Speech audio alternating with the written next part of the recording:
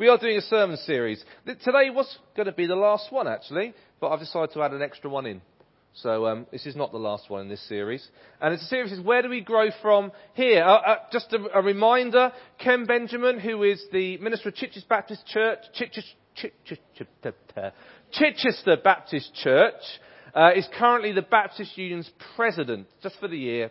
And each president brings along their own particular teaching. And his teaching, his question for the churches, the Baptist churches in the UK is where do we grow from here? And we've been looking at that question in a kind of a roundabout sort of way over the last 6 weeks, really.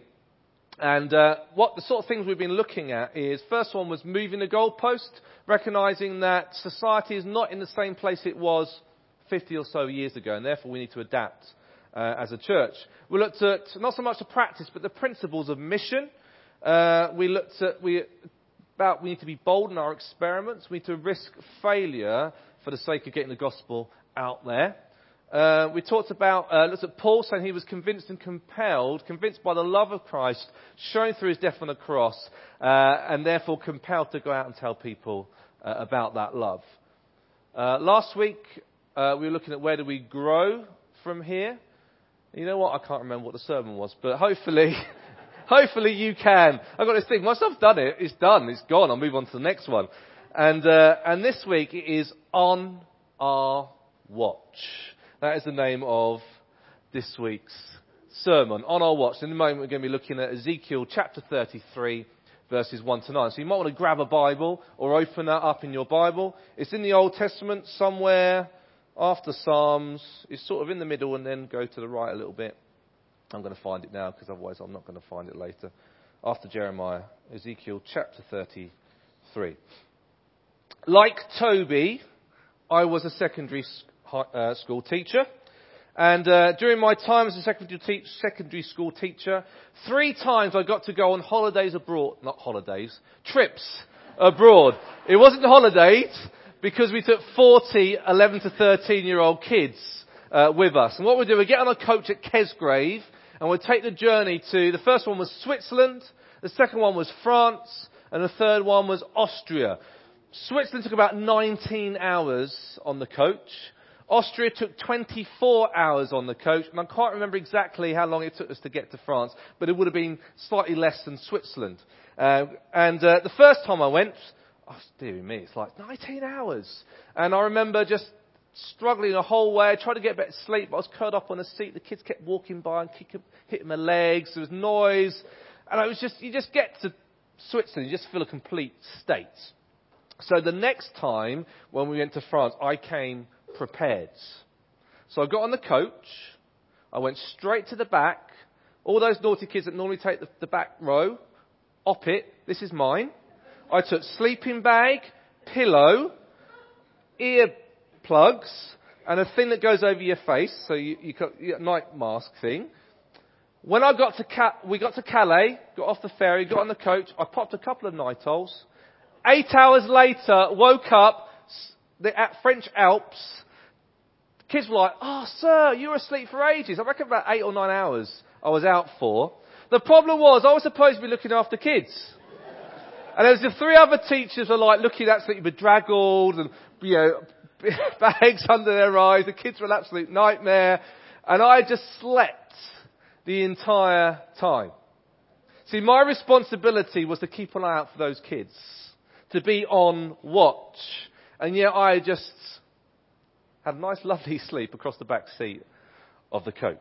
See, on our watch is usually a military term where if you're an encampment or you're in a city and there's a possibility of you being attacked, you assign someone or some people to be watchmen, to be watch persons, to keep an eye out, particularly through the night, but all the time, day and night, to watch out for the enemy's attack. And this is such an important role that if you fell asleep while on watch in the British Army, for example, a few hundred years ago, that would have been seen as a dereliction of duty and you would have been shot for it. Because if you're not watching properly, if you're not taking your responsibility serious enough, not only could it cost you your life, but it could cost you the life of all the people that you're keeping watch for. Incredibly serious job. Now we're going to look at Ezekiel chapter 33, verses 1 to 9. In the NIV, it has the title, Ezekiel, a Watchman. Okay? That's just what NIV has come up to describe this particular passage. So words, have you got them, Sue? Excellent. Here we go.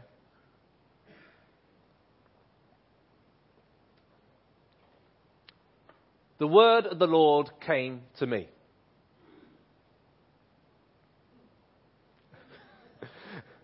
Son of man, speak to your people and say to them, when I bring the sword against the land, and the people of the land choose one of their men and make him their watchman, and he sees the sword coming against the land and blows the trumpet to warn the people, then if anyone, thank you David, then if anyone hears the trumpet but does not heed the warning, and the sword comes and takes their life, their blood will be on their own head. Since they heard the sound of the trumpet but did not heed the warning, their blood will be on their own head. If they had heeded the warning, they would have saved themselves. But if the watchman sees the sword coming and does not blow the trumpet to warn the people, and the sword comes and takes someone's life, that person's life will be taken because of their sin, but I will hold the watchman accountable for their blood. Son of man, I have made you a watchman for the people of Israel. So hear the word I speak and give them warning from me. When I say to the wicked, you wicked person, you will surely die, and you do not speak out to dissuade them from their ways, that wicked person will die for their sin, and I will hold you accountable for their blood. But if you do not warn the wicked person to turn from their ways, and they do not do so, they will die for their sin, though you yourself will be saved. Interesting words there. And possibly like me, you might look at that and go, okay, straight away you're thinking, how do I apply that to my context? Because that's what sermon is, isn't it? It's taking something that's written thousands of years ago and applying it to that today. And you might think, aha, I know what that means. Basically, the church is the watchman, and we need to tell the rest of the society out there they're going to die unless they come to Jesus. We don't see this really anymore, do we? People walking around with the end is nigh on sandwich boards. But have you think, okay, it's the church that is on guard, warning of impending doom. But is that really what this passage is telling us this morning? Let's delve a little bit deeper. Let's find a little bit about who Ezekiel was and who God was talking about when he was telling Ezekiel that he was going to be a watchman. See, Ezekiel was a prophet. Originally trained as a priest. We don't know a huge amount about Ezekiel, but he probably trained as a priest. But he became a prophet to the people. And the people of Judah. And Judah ended up being invaded, defeated by the Babylonians. And they attacked Jerusalem, where they lived. And they took out a whole load of the cream of the crop, the best of the best, and took them 500 miles away to the Babylonian city, Babylon, not Babylon. Ezekiel went along with this group, along with others like Daniel. You can read the story of Daniel and how he survived and flourished in that environment in Babylon. But Ezekiel was called to be a prophet to that battered remnant who were exiled, taken 500 miles of their home to a place that was completely unfamiliar to them. He is there to be a watchman, to warn them of impending doom. It's to warn them that actually things are probably going to get worse unless you get yourself sorted now. He's basically addressing a nation, the nation of Israel or Judah and the Jews that were in moral and spiritual decline. Also, they were suffering from just a theological meltdown. Everything that was their strong foundation, that they were God's people and that God would rescue them, and that God was centered in the temple in Jerusalem, all of those walls, all those foundations had been completely knocked out from under them. They were completely shaken. What they saw around them, the fact that this people had been taken to exile, and the rest that would happen to the rest of Jerusalem as well, just completely shook them, because that's not how things should be. They looked at their context and it didn't make sense in light of the gods that they worshipped. And yet God is saying, look, it's not my fault. And you can't really blame the Babylonians. I've been warning you time and time again through not just Ezekiel, but all the other prophets, that this was going to happen. Therefore, this is on your heads. So you've got two responsibilities here. The responsibility of the prophets, the watchmen, to warn the people, but also the responsibility of the people to heed the warning and do something about it. Now, the role of the prophets was to give God's warning to who? In the majority of cases. Israel, God's people. Okay, there's a few other, Jonah ended up going to Nineveh and he wasn't very happy about it. But most of the time, these prophets were there to warn God's people. Now, who, if you know your Bible and your New Testament, is God's people now?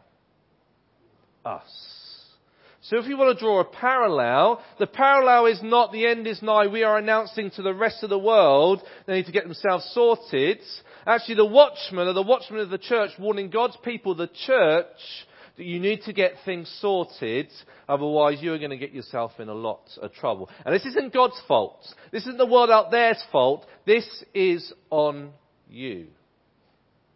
So that was the context of Ezekiel. Let's think about our context a bit. Oh, that's Ezekiel, by the way. I don't think it's a photo, but that's Ezekiel.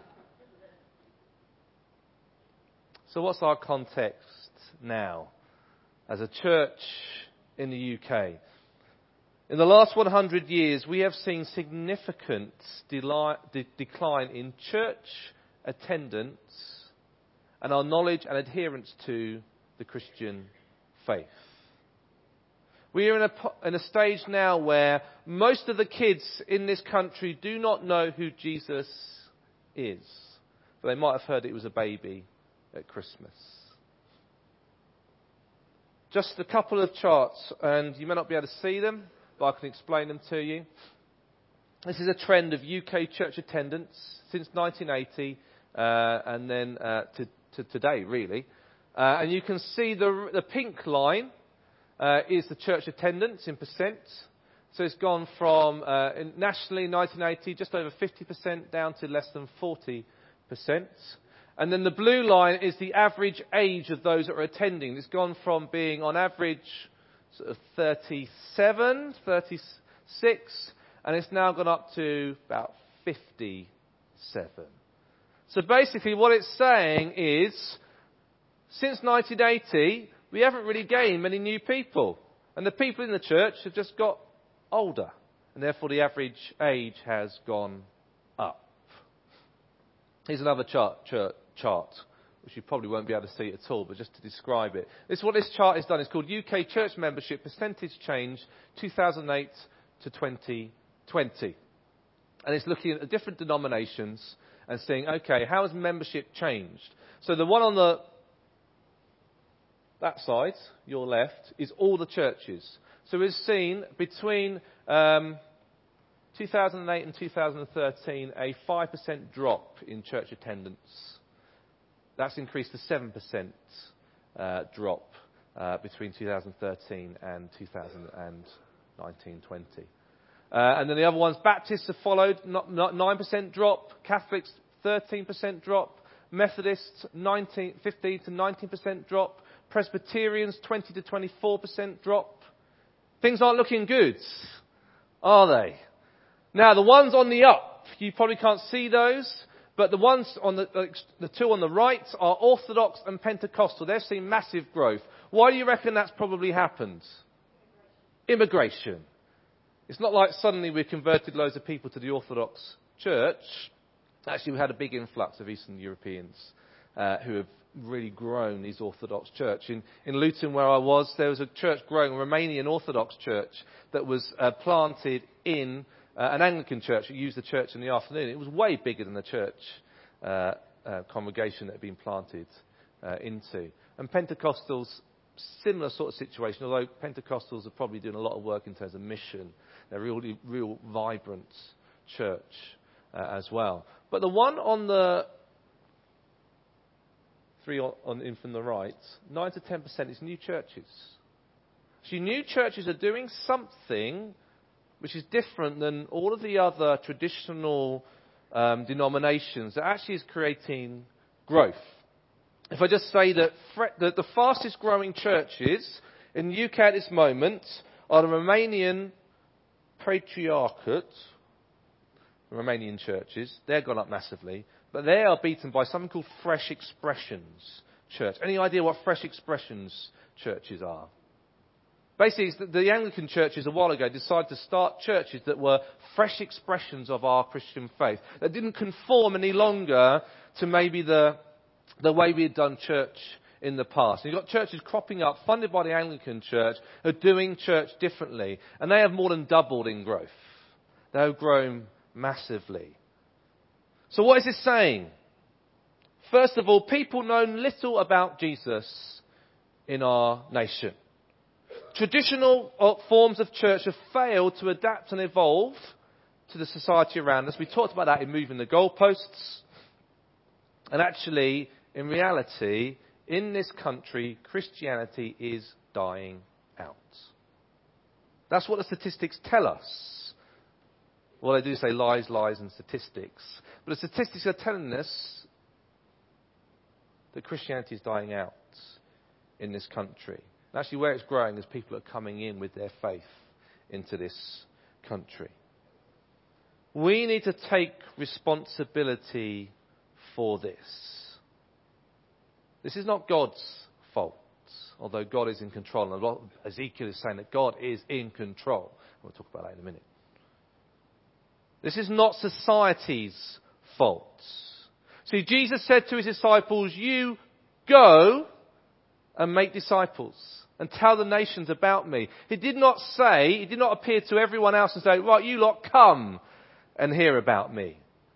The gospel imperative is on us. So we cannot sit here and going, well, it's their own fault, isn't it? They're not coming in here. They're not hearing the good news. Therefore, on their heads be it. The gospel imperative is on us to go out and tell the nations about Jesus and disciple them and help them to grow in their faith. For whatever reason, either we have not been watchful as a church over the last 100 years, or we have not listened to the warnings that have come from the watchmen about our decline. And there are numerous reasons, which I'm not going to go into now, about why we have seen this decline. But the reality is there is a decline, and for whatever reason, we have not dealt with it effectively enough. On our watch, we have failed in our responsibility. Depressing, isn't it? Just like those Israelites were rocked to their theological core, saying, this is not right. The God we believe in is on our side, and we have been just taken out of our homes, and our homes have been destroyed. That doesn't fit. Then surely we must be shaken theologically and saying, God, this doesn't make sense. If you're the God of the universe, then why are we struggling so much? And even if you look at the worldwide picture of Christianity, where there is enormous growth, the growth of Christianity is not keeping up with the growth of the world population. This should be really ringing alarm bells about the God that we worship. And yet I believe there is hope, which it may not look like from that picture. But I'll come to that now. See, in Ezekiel, I'm just going to read to you Ezekiel 36 and verses 26 to 28. See, God is not finished. This is what he says to Ezekiel. I will give you, this is talking to his people, I will give you a new heart and put a new spirit in you. I will remove from you your heart of stone and give you a heart of flesh. And I will put my spirit in you and move you to follow my decrees and be careful to keep my laws. Then you will live in the land I gave your ancestors. You will be my people and I will be your God. See, God is saying, despite your failings, despite your difficulties, despite you not doing what I asked you to do, because of my love for you, I will take action and I will restore you. And he goes on to give this vision to Ezekiel And Ezekiel sees this valley full of dry bones. Bones with absolutely no life in them whatsoever. Just a cross where, as far as the eye can see. And this is what the sovereign Lord says to these bones. I will make breath enter you and you will come to life. That word breath can also be the word spirit as well. I will attach tendons to you and make flesh come upon you and cover you with skin. I will put breath in you and you will come to life. Then you will know that I am the Lord. See, God is saying to this broken nation that because of my love for you, I will take action. I will breathe my spirit into you and I will give you life. You are dry, broken bones with no life in it at the moment. But I will restore you. And Ezekiel goes on to see this picture of these bones becoming human beings again and forming a great army given life because of God's Spirit, God's breath in them. We know that because of Jesus, we have God's Spirit within us. That we can have life because God's Spirit changes us. And because of that, we have hope. See, I believe, if you want to know the direction we are going in as a church, then I'll tell you now, we are going in the direction as a church where we are going to be just bringing the Holy Spirit in as much as we can into every part of who we are and what we do. We're going to fuel missions flame with love and the Holy Spirit and go out there empowered by the Holy Spirit. Because without the Holy Spirit, we are just a bunch of dry bones. We are lifeless. But with the Holy Spirit, with God's breath within us, not only do we become alive, but we become an army that can go out there, united and full of God's Spirit and who can change this world. The question is, are we willing to accept that? Because we can have God's Spirit, but we can't, not all of us are full of God's Spirit because we shut Him out and we push it down. And our fears and the various other strongholds in our life stop God from operating and bringing true life to our bones. That's the direction we're going in as a church. Where we will see more and more the Holy Spirit empowering us and changing us. The more and more we will stepping out in mission, not just to speak the gospel, but to show the gospel. In love and good works, but also in miraculous powers as well. I believe this is possible because through God, everything is possible. There is hope because of revival. That's what revival is. When you revive someone, you go boom, boom, boom, blow your breath into them. Hopefully, they're revived. That's what God wants to do with us. We talk about revival as if somehow we're going to open the doors and thousands of people are going to become flooding in. That's not revival. Revival's got nothing to do with out there. It's to do with in here. God reviving us by blowing His Spirit, His breath into us so that we can go out as an army and tell people about Jesus Christ. So we need to open our eyes and see what God is doing. In my sabbatical, I had an opportunity to go around to different churches and see what they were doing. There was amazing stuff happening out there. There was amazing stuff happening in here as well. If you're at the AGM meeting on Wednesday night, I know a lot of people were just really positive and excited at the end of the meeting because there was great stuff happening here. God's Spirit is moving and shaping us and empowering us. And we should praise God and be thankful. But we must not fall into the trap where we think, okay, we're doing really well. They're all rubbish out there, therefore we can settle. Actually, we are involved. Toby talked about there's one church. There's lots of churches. And if one part of the body hurts, then we all hurt. We don't sit there and go, great, we're sorted, we're okay, thank you very much, let's just carry on as we are. Our role, our mission is to transform the world. We may start in our little patch, but actually we're part of a worldwide church that is called to bring hope to this world. So lastly, as we come to a close, a practical application. I'm just going to read you first of all a passage from 2 Timothy chapter 4, verses 1 to 5. I'm just asking this question, okay, what does this look like? How do we start this journey of being watchmen, but also listening to the warnings and bringing change to our world? Well, 2 Timothy says this. This is Paul's words to Timothy, a young church leader. It says this, I give you this charge. Preach the word. Be prepared in season and out of season. Correct, rebuke, and encourage with great patience and careful instruction.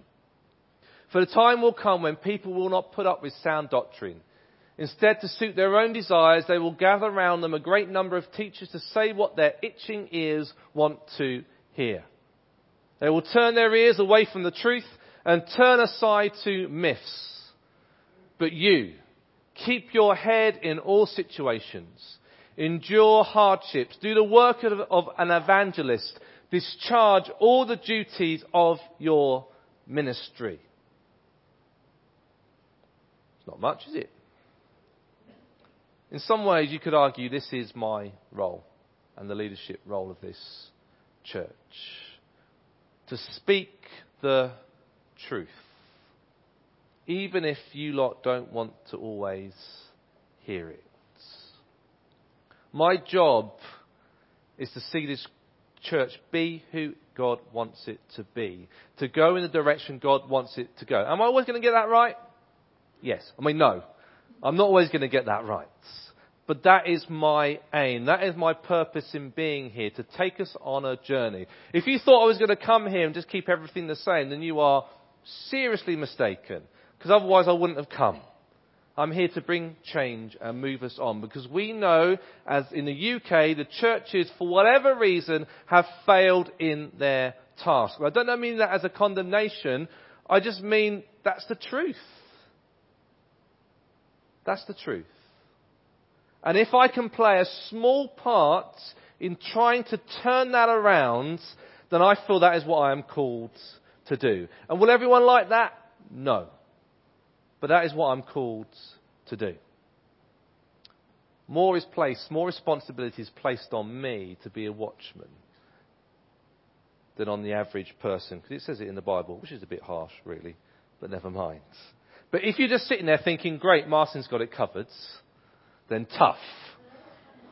Because there's these words from James chapter 5, verses 19 to 20. My brothers and sisters, that's everyone else. If one of you should wander from the truth and someone should bring that person back, remember this, whoever turns a sinner from the error of their ways will save them from death and cover over a multitude of sins. So the job of being a watchman, of warning, is not just my job.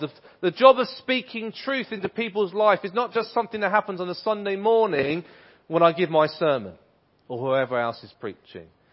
This is about you and the relationships you have with other Christians to speak truth into their life. If you see them doing something which is going to send them off in a funny direction or just plain stupid, because we do stupid things, it is your duty to gently show them the right path.